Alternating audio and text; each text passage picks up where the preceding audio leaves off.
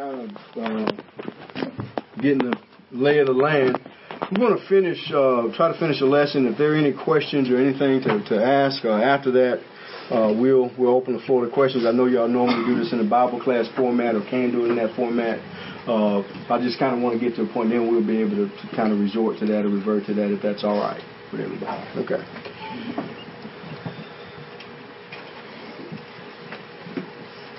Okay. All right.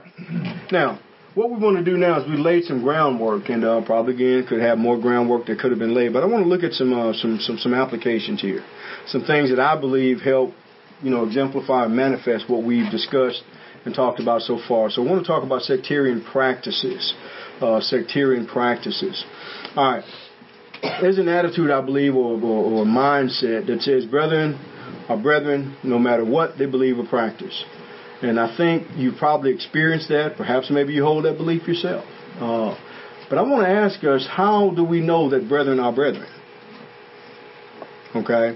Now, the idea no matter what they believe or practice, there are brethren. We've already looked at the term of false brethren among the Judaizers, or that which was referred to by the Judaizers. And so, even when we withdraw from a brother from a local standpoint, okay, we admonish him. We don't count him as an enemy, but we admonish him as a brother. So I understand that. But this idea about brethren of brethren, I think that's a question we need to look at. How do we determine that? How is that determined? What factors do we use for that? What subjects do we use for that? What Bible command do we use that entails all of that? Okay? And so these are things that I want us to look at. Now, as I consider, these are just some things I believe have caused a sectarian practice or attitude. You may have some others, and if you want to bring those up, that'd be fine. Matter of fact, I'm looking for others. Okay? So, first thing I believe that helps us to see the danger of sectarianism. And this one, I'll just say baptism. All right. Wait a minute now, Brother Harold. You said that sectarianism seems to come from an overemphasizing of something. Yeah, I stand by that. Baptism? Really? How could it be possible to overemphasize the subject of baptism?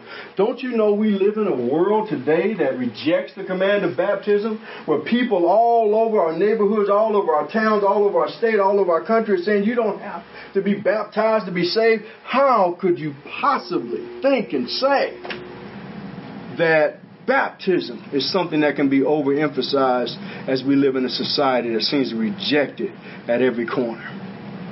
Well, I want to be more specific.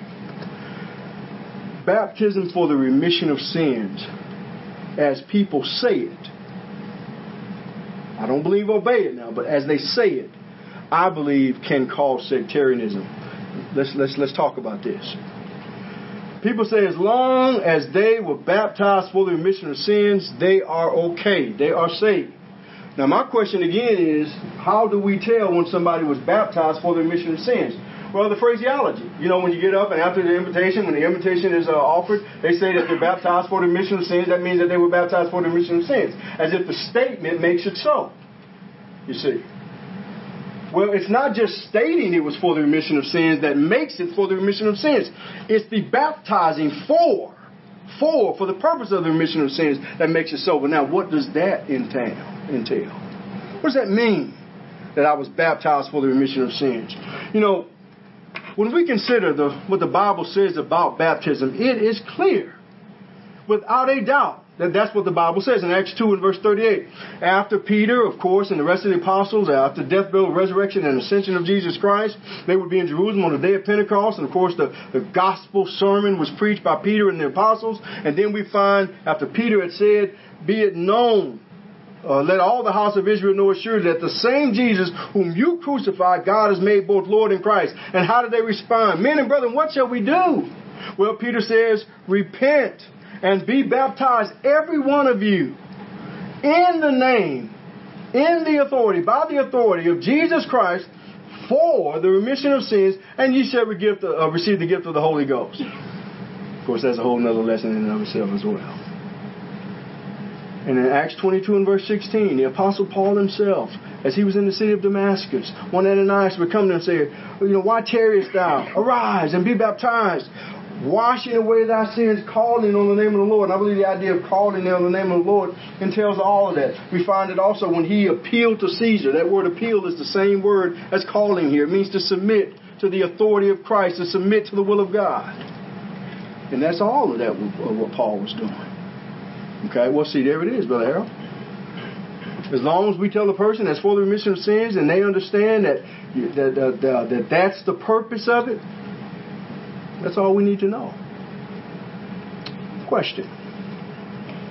Somebody comes to you, y'all starting new work, you're probably going to experience this. I have yet to be in the new work that I have and didn't. I'm just doing that. I know that I'm not going to do it. Hey, how you doing? Yeah, I'm Harold Carswell. How's it going, man? Yeah, I just saw y'all here and look. Well, they'll visit for a little bit. They say, look, I want to place membership with y'all. Yeah, really? Okay, well, I know you've been visiting with us. We appreciate that.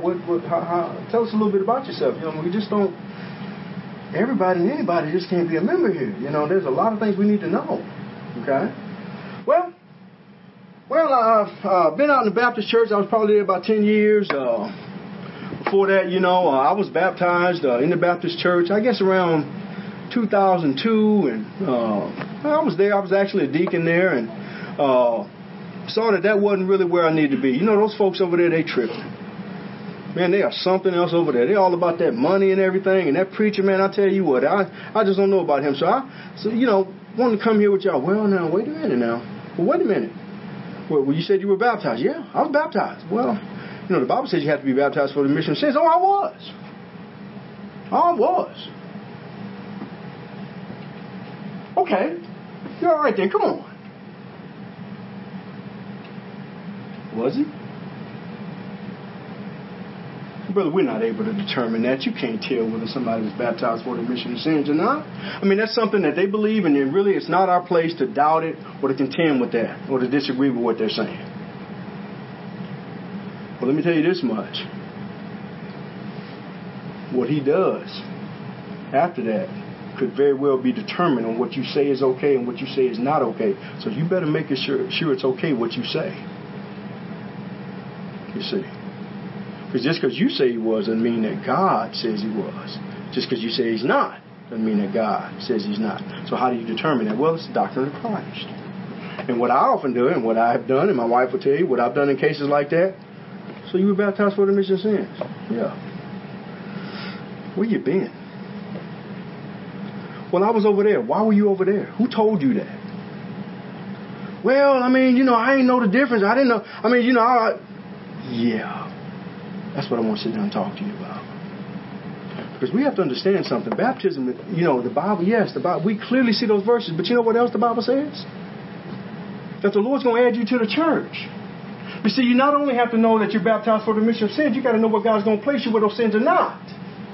How can you be a Christian and don't believe in the one church?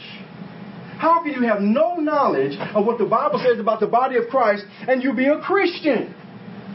Well, who are you to? Well, who I am is the person who had to contend with that himself. You know, when I initially was immersed or wet, I went off to the Baptist church. That's where my wife was. Best person I ever met in the world. Couldn't find no person better than Countess. That's why I'm married. She was a Baptist, and if she can be a Baptist, good as she is, I don't want to hear all that stuff about no church. I just know I was saved. I needed salvation for the remission of my sins. I was in sin. I needed to be forgiven of my sins. That church stuff, I was there for 2 years. About to be a deacon. Never forget it, brother. One Easter Sunday, sunrise service, I could not take it anymore. I had studied, actually the person who immersed me, I never disclosed to him I didn't believe in this idea about wanting true church. I just didn't do that. But I never would tell him because I know he wouldn't do it. And I just know you had to be baptized by a preacher. You know, at least in my mind. So I didn't tell him that. So we went off to the Baptist church, and I remember him coming and visiting me one day. Hey, man, you can study church. Well, yeah, man, look, you got to look at what the Bible teaches about the church, where God has placed you. God ain't placed you in no Baptist church. Well, look, man, we all are Christians. There, as long as we believe on Jesus Christ, we're all one. You baptized the same way I was, for the same reason I was. He said, no, I wasn't. Not for all the entire reason. You see, I know what the remission of sins are. So anyway, I started studying the church. I couldn't find the Baptist church. I couldn't find it by name. I couldn't find it by what this organization was, what its worship practices were, the plan of salvation, sinner's prayer. See, I always sit there and said, the sinner's prayer. Now, why are they saying that? Just accept these in your heart. Now, I had to be baptized. I don't get that. Oh, well, but Count's there. You know, she's a good person, so it don't really matter. Well, had I truly received the remission of sins? Some of you men, was I saved? Hey man, that's not for me. That's not for, that's up to you and God. Ultimately, it's all up to us and God. But really, we're supposed to be the ones proclaiming the truth now. We preach the gospel. Peter didn't say, look, what y'all did to Jesus, that's between you and God. Okay? No. I don't believe I was. So, after further study, we were having a gospel meeting in the congregation, and that's when I truly obeyed the gospel of Jesus.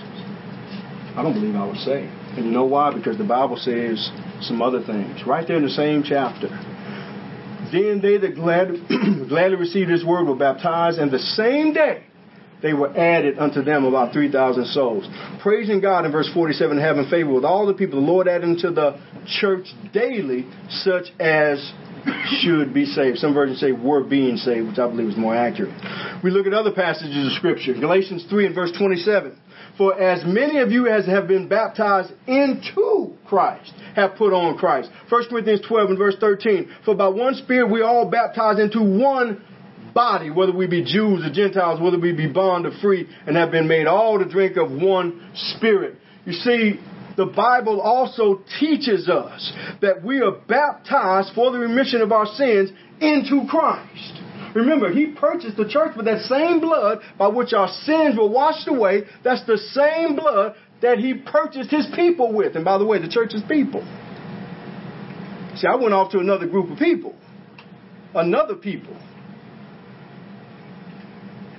In Romans 6 and verse 1 through 5. Now, when you look at the Roman epistle, and what Paul says about baptism, I do believe we can go to Romans 6 and we can talk about the essentiality of baptism.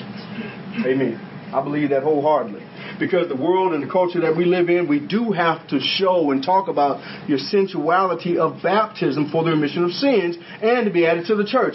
But I dare say in the first century, I don't know if that was so imperative to talk about the essentiality of baptism. I believe to a great degree it was understood. You see, it's that sectarian spirit, that denominational spirit that came out to where we have to now, at every corner, defend the essentiality of baptism. But I believe Romans 6 talks about the implications of it. What it means. Not necessarily that it has to be done. Now, again, it has to be. And yes, there was that. But remember, the Hebrew writer says that we need to get on past the doctrine of baptisms. Okay? I believe it was understood. So here's what Paul says in Romans 6. What shall we say then? Shall we continue in sin that grace may abound? God forbid. Harold.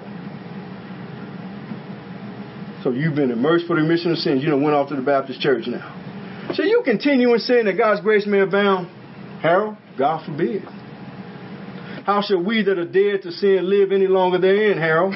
Know ye not that so many of us, as were baptized into Jesus Christ, were baptized into his death? Harold, I'm not trying to add to the verse. I'm just telling you it applies to me. Don't tell me I don't know. Okay, I know. Sitting there thinking I'm saved and I'm just as lost as all get out.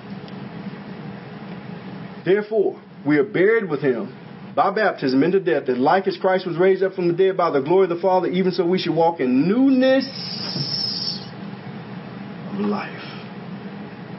Newness. Not with that same mentality. That same anything will do just as long as it's done mentality. For if we've been planted together in the likeness of his death, we should also live in the likeness of his resurrection. Of course, a new man in Christ. Remember, Jesus is the firstborn over all creation. What creation? That new creation that is through him. There was an old creation back in the day, way back in the book of Genesis. but there's a new creation now. And you have to be born again into this creation. You have to be a new creature in Christ. You see, Christ is the image of the invisible God, and you have to be conformed to his image. And the question is, tell me Christ would have went to something that ain't got nothing to do with nothing but foolishness. Would Christ have been over there? See, this idea about baptism solely for the remission of sins has caused people to creep in. And they bring that denominationalism right along with them. Put it right in on. Here I am, now let's talk about the practices that I'm used to, the things that I believe we ought to be doing. Repentance is the hardest act of obedience. Because it's not just a turning away from immorality and practices that are contrary to smoke and drink and cussing. It's not just it's literally a change of heart. You become a new creature. Old things have passed away. Behold, all things are new. You don't even think of religion the same way. You don't think of God the same way. You don't think of Christ the same way. You don't think of yourself. See, you thought you were this, that, and the other. But now through Jesus, you know you don't know nothing. He's there to show you everything. See, that's repentance. It's a change of heart. And you can't practice sin with a change of heart. You're not supposed to be able to. And so the reason I say all that is, baptized for the remission of sins. As long as they were baptized for the remission of sins, we better examine what that means. And what all the Bible says that means. And beloved, y'all here may not have a problem with that. Amen to you. Commend you on that. But there are a lot of congregations and a lot of brothers that this is a serious issue.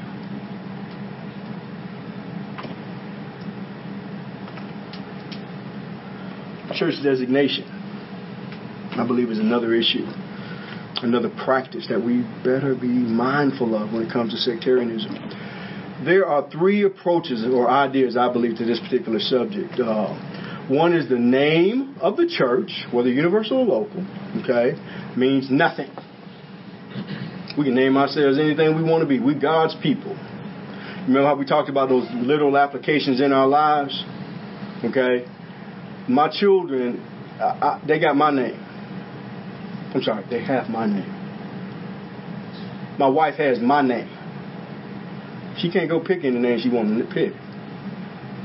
If somebody starts calling my wife Miss Johnson, we got a problem. And if she starts saying, I'm Countess Williams, that's my husband over there. What's his name? Harold Carswell. All of y'all look at, whoa, what we got going on here? What is this?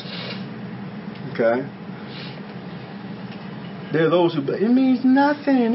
She can call herself whatever she want to call. She's still your wife.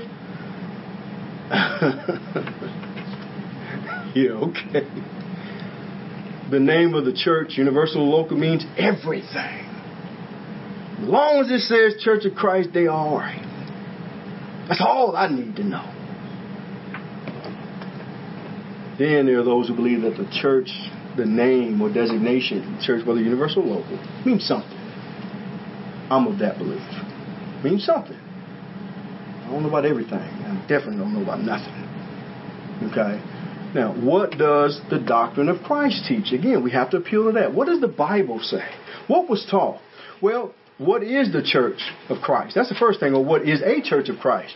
There are questions that we need to have. Well, when we look at the Bible, Ephesians 1:22, and of course, I'm sure there's other verses, I know there's other verses, and to put all things under his feet and gave him to be the head of all things to the church, which is his body, the fullness of him that filleth all in all. The church is his body.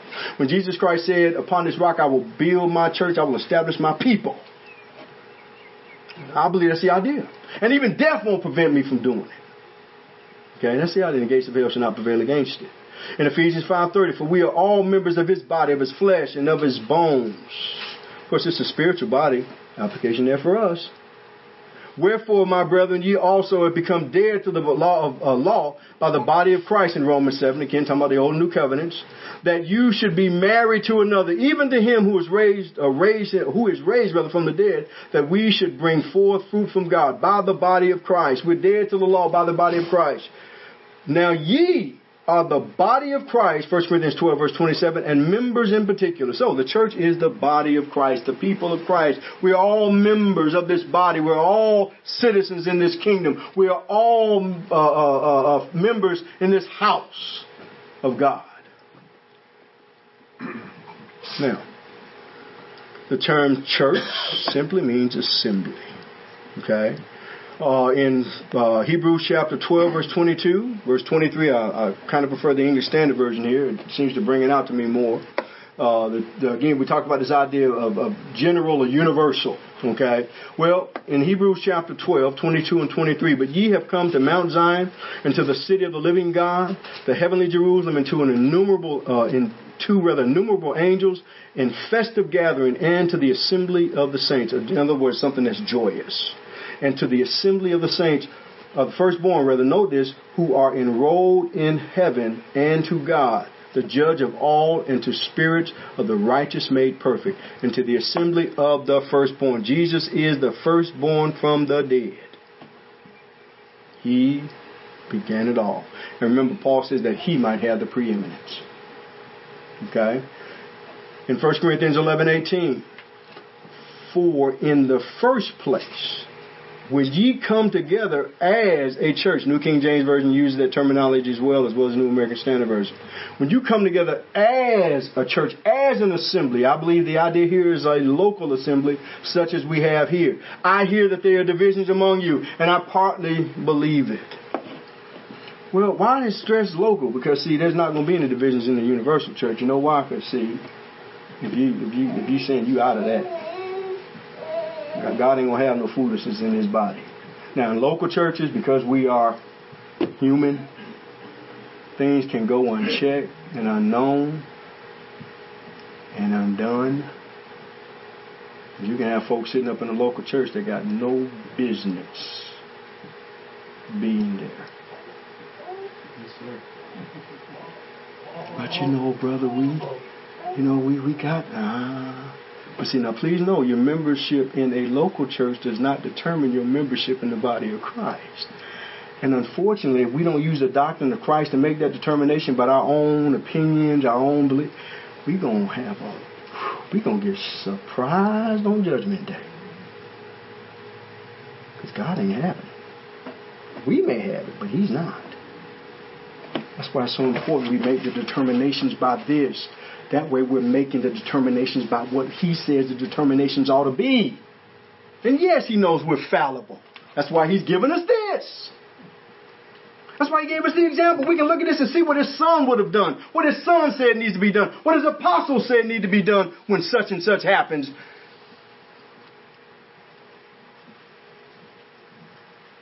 Not just for the other guy, but for you too. You see.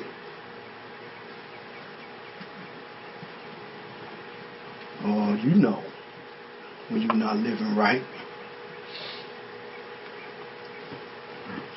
One of the problems that causes sectarianism is that, see, because of me not living right, I have a tendency to, when somebody else isn't living right, I have a tendency to kind of be a little bit passive with that because, see, I know what I'm doing and I'm not in a position to judge. I don't want to be a hypocrite now, you know. And because I'm doing this and that so and so, but you know, guys, come on now. We all have sin. It's like with our president, when our presidents get caught. There ain't nobody perfect. Yeah, I know ain't nobody perfect. That doesn't mean she be fornicating in the White House. Ain't nobody perfect. No, I get that.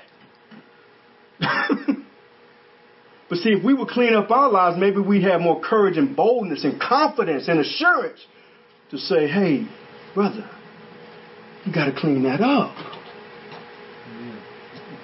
But see, when you live in foul, you see.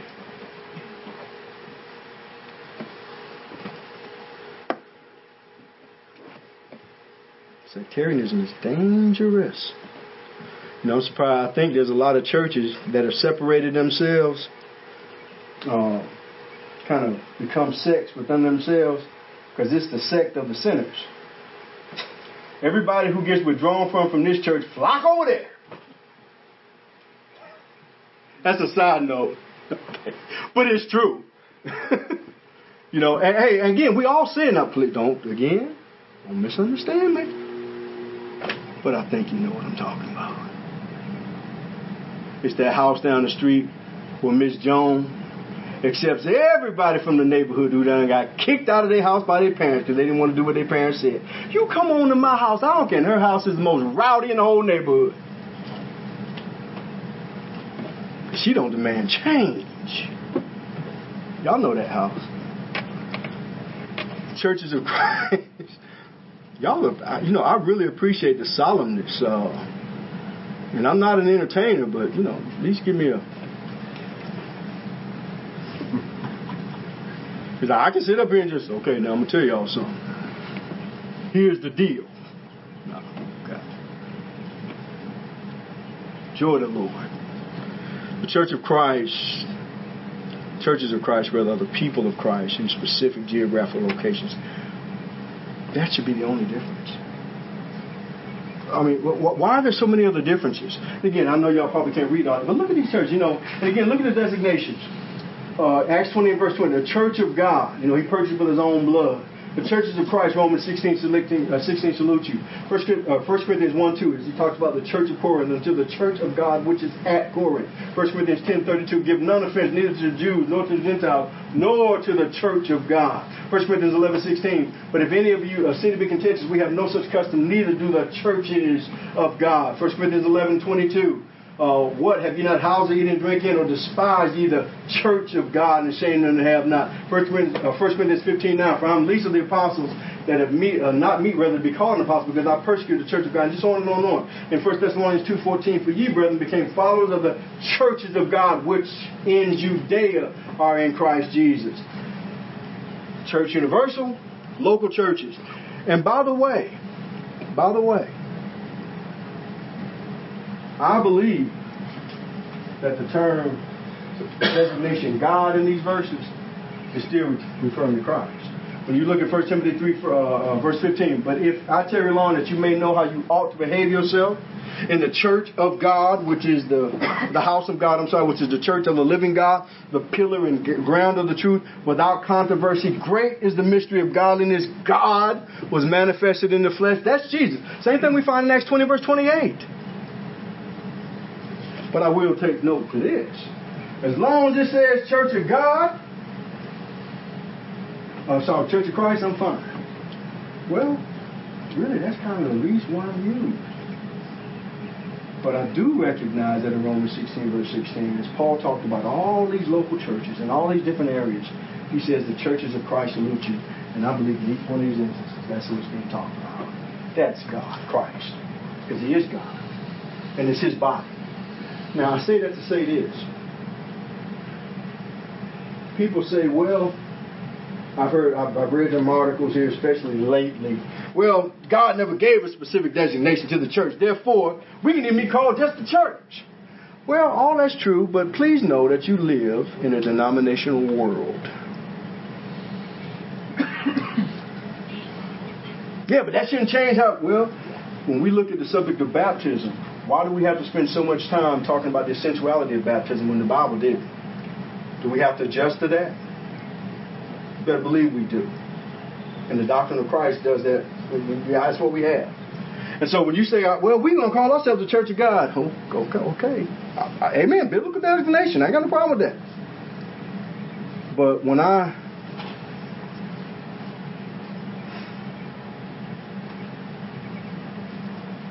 why? Because there's a denomination with that designation. Okay? And again, like I said, the designation doesn't mean nothing. And it doesn't mean everything. But it does mean something. Okay? It does mean something. See, I believe we put too much onus on this idea of designation. Well, we want people in the community to know that who we are. People in the community know who you are because of you. That's for people who are traveling through and yeah, I need to find a church. We put all that, the people in the community need to know that we're a Church of Christ. Beloved, let me tell you, they know that because of you.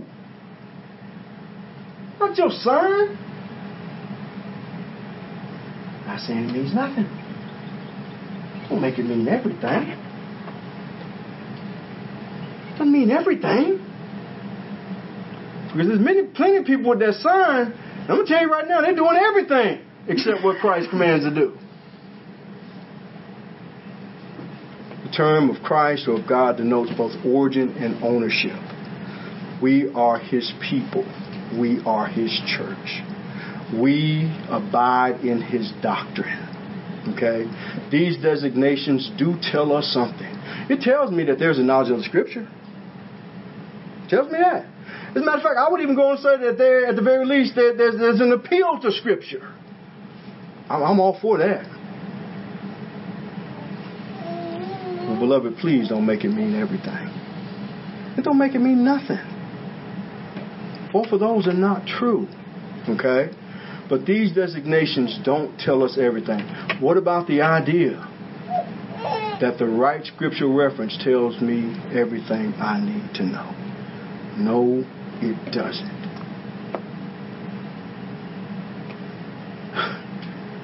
There's a judge. Well, he's gone now. Named of course, he spelled his name different than mine. Shows your name on. You gotta have more than a name. You gotta have some other factors involved before you can really identify somebody, except the name. Now, again, even the name Jesus or Christ. Remember, there were many people running around. Paul said, Jesus said, people gonna say, "I'm here. Here's the Christ." Don't you believe them? Okay. Everybody who said that, history even tells us there were many people called Jesus. So that doesn't tell you everything. Well, you say, well, yeah. Again, there's probably some obvious differences between me and him. His name's different. He spells his name with 2 R's. Okay. Of course, I never went to Duke University. Other than that, you probably kind of admits this. Well, other than that, what's the difference? I'm not a judge. Never have been. So those are just some minor differences. Well, what about this, though? By the way, that's my name.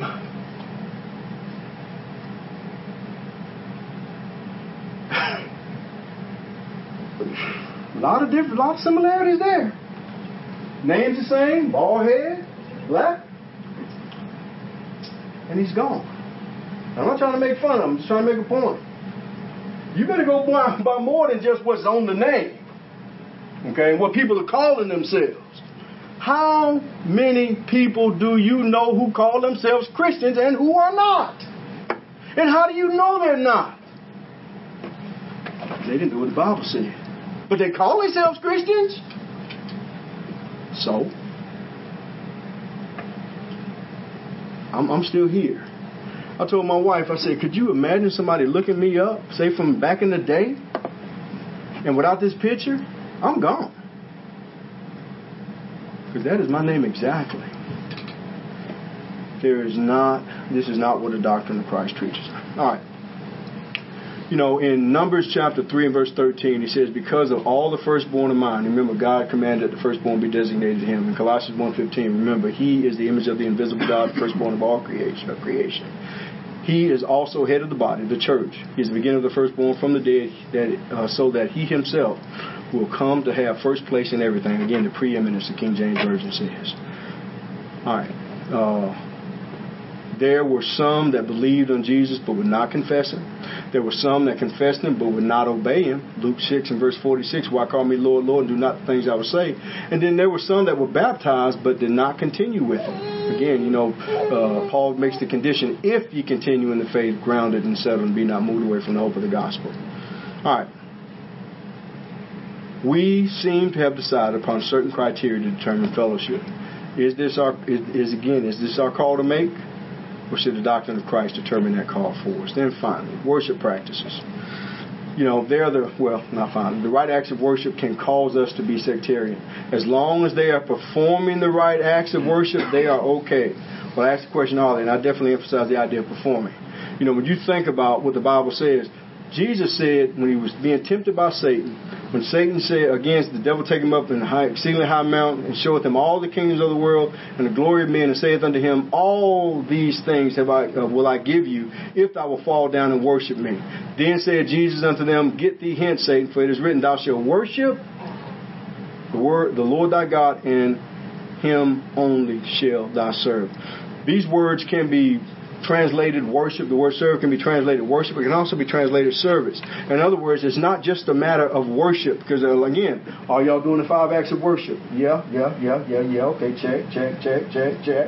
Gotcha. Okay. Guys, just because you come into an assembly of saints, now I know that may not have a bearing on you. You say you're visiting the congregation. They do everything the way the Bible says do it. But they have all kind of folks that are in unlawful marriages, just living all kind of ways. You don't know that. I get that. But the point is, just because you say that you're something doesn't make you that something. Okay? Remember, the Bible says, by him, therefore, let us offer the sacrifice of praise to God continually as the fruit of his lips, giving thanks to his name. But, now that's wonderful. Give praise to his name by the fruit of your lips. But to do good and to communicate, forget not, for with such sacrifices God is well pleased. In other words, worship and serve. What about how people serve the Lord? We're to worship him in spirit and truth. We are the circumcision which worships God in the spirit, Paul says in the Philippian church. But what about the work of the church? How and why have we determined that to be unimportant?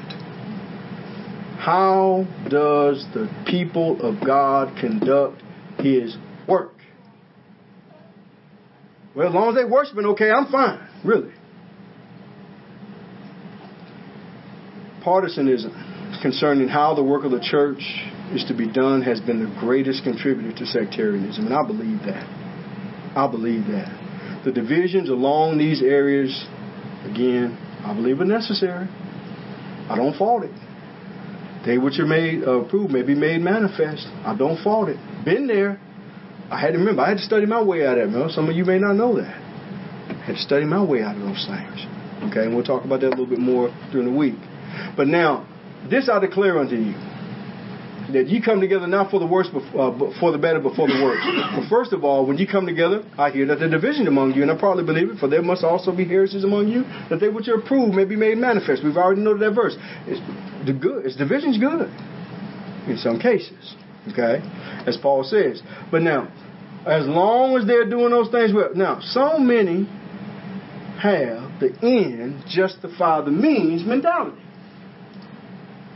As long as we get the results, it doesn't matter how we did. Well, see, that's totally contrary to what God says. As a matter of fact, the Bible, the doctrine of Christ teaches, it's not the end that justifies the means, but it's the means that justify the end. If you don't do it the way God says do it, there's a problem with God. Peter says, when we speak, let us speak as oracles of God. When we minister, let us do it with the ability that God gives us supplies, that God in all things may be glorified through his Son, through Jesus Christ, to whom be praise and dominion forever and ever. Beloved, when we do things, we have to do it the way God commands. We have to do it the way he tells us to do it, not the way we decide to do it. Is this to be accepted among God's people? The end justify the means mentality. When you think about the work of the church, what about the motive? In Matthew chapter 5, all the way through Matthew chapter 7, especially in chapter 5 and chapter 6, Jesus Christ deals with the motive of the act. Here's why they do it. Here's why you're to do it. The purpose, the reason, the motivation is ultimately important. We cannot lose sight of that. It's not the end justifies the means. So many people have that mentality. Let me ask you this. We all must confess Christ. Okay? To confess means to avouch, or again to declare openly and solemnly. We all must confess Christ to say the same thing or to agree to the statement. In other words, there must be agreement.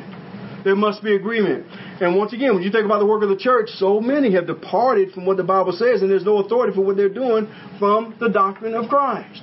We as Christians realize that we have to acknowledge, confess who Jesus is, and it's not just saying, well, he's the Son of God from a verbal standpoint. It's acknowledging that he's the Son of God. In other words, he truly is Lord, and we must do all that he commands us. You see, you have to understand, we as Christians confess Christ. How can people deny Jesus? How can they do that? Well, Paul says in 1 Timothy 6, verse 11 through 16, but you, O man of God, flee these things and pursue righteousness, godliness, faith, love, patience, gentleness. Fight the good fight. Lay hold on eternal life, which you were also called and have confessed the good confession in the presence of many witnesses. I urge you in the sight of God, who gives life to all things, and before Christ Jesus, who witnessed a good confession before Pontius Pilate, that you keep his commandment without spot, blameless until the Lord Jesus Christ appearing, which he will manifest to us in his own time, he who is blessed and the only potentate, King of kings and Lord of lords, who alone has immortality dwelling in unapproachable light, whom no man has seen or can see, to whom be honor and everlasting power. But now I also want to remind you of this verse. If we suffer, we shall also reign with him. If we deny him, he will deny us. If we believe not, yet he abideth faithful. He cannot deny himself. Now watch this. Of these things put them in remembrance, charging them before the Lord, that they strive not about words to no profit, but to the subverting of the hearers. Study to show thyself approved unto God, a workman that needed not to be ashamed, rightly dividing the word of truth. Then Titus says this, unto the pure all things are pure, unto them that are defiled and unbelieving is nothing pure, but even their mind and conscience is defiled. They profess. See, we talk about all that idea of professing. They know God. But in works, they deny him, being abominable and disobedient unto every good work, reprobate, disqualified. No, they're not denying him verbally, but they are denying him in their works. Well, they're good works, says who? Who says they're good works? How do we know if they're good works? Well, because of the result. No, because of what God says. That's how we know. That's why our Lord says, and I'll end with this, not everyone that saith unto me, Lord, Lord, shall enter into the kingdom of heaven, but he that doeth the will of my Father which is in heaven. Many will say unto me in that day, Lord, Lord, have we not prophesied in thy name, and in thy name have cast out devils in thy name, done many wonderful works? Look at what we're doing. Oh my goodness, look at this. Look at all the people. Look at the big church, man. Look at all these different things. And then he would say, depart from me, ye that work lawlessness. I never knew you. Because you never knew me. You see, beloved, we need to be careful about sectarianism. Okay? And we need to be on guard about it. And the only way to guard that is doctrine of Christ. And no, nobody is perfect. But that doesn't mean that it's not to be demanded among those who are perfected. So we got to be careful. All right? I'm going to stop right there. And hopefully we can talk. We'll kind of make mention of things throughout the week. But any questions? Disagreements? You're going to get in. I was just curious if you're going to get into, as we go through the week, I guess how to mesh what you're saying about, basically I feel like you're saying not moving the standard, right? I didn't hear you. You're basically saying, don't move the standard. That's right. Things I feel like that's exactly right. First of all, we have to determine what that standard is. Right. Okay, how we can know that standard. I think we've touched on that today. And how am I abiding that standard, or have I departed from it? I think we can know that. I really do. Into how to maybe, and it sounds like you are, how to work into that, I guess, spiritual growth and studying and all, Most certainly. Working. Most certainly. Meshing those two ideas together. Yes, sir. Yes, sir. But I would say this much about spiritual growth. As my children have grown up, I always like to make literal applications. As my children have grown up, growth demands caution. Okay? In other words, if I'm not spiritually here yet, that means I'm going to be cautious about what I do. The child who is not a grown child and doesn't know fully what he needs to be doing, we don't want him running around doing anything he wants to do all over the place, all out in the streets and all these different. No, that child needs to be cautious until he's mature enough to discern what's good and what's. That's the way we raise our children. That's the way children need to be. I think when it comes to spiritual things, we're told, I don't know, so I'm going to just do. Just do and do and do and do and do until I know. And you know what? By the time I get there, I'd have done so much, I don't care to know. That's the attitude that people have. A child is cautious. I know when I became a Christian, I'm going to tell you, I was kind of like, until I got, the more I knew, the more, hey, all right. Amen. Let's roll.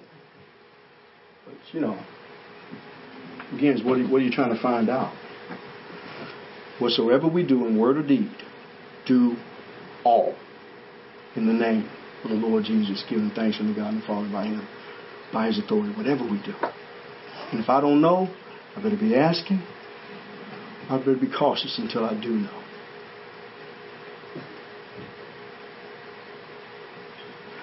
I hate we're pressed for time because I know y'all would have more questions than this. But that's okay. That's okay. If you do have them, please write them down. Let us know. I may not know everything, and if I don't know, I'll tell you I don't know, and I'll find out. So I'll help get somebody that can help me know. Okay. But please, again, apologize for today. All right. Let us bow. Dear Heavenly Father, we are so thankful for this opportunity and privilege we've had to come together to study your word this morning. We're thankful for the sun that is shining down upon us, such a beautiful day. We realize this day is here because you're not long-suffering. You're not willing that, you are long-suffering. You're not willing that any should perish, but that all should come to repentance. Father, may we live this day, abide in this day with that purpose in mind. And may we help others, Father, to see the days that you allow man to have an existence is for that purpose. And let us please be diligent to help them do that very thing. Thank you again, most of all, for your Son, Jesus Christ, by which we're able to be here this morning. And thank you so very much for the love and offering Him for our sins. It's by Him that we pray these things and do offer thanks. Please be with us to our next appointed time. Amen.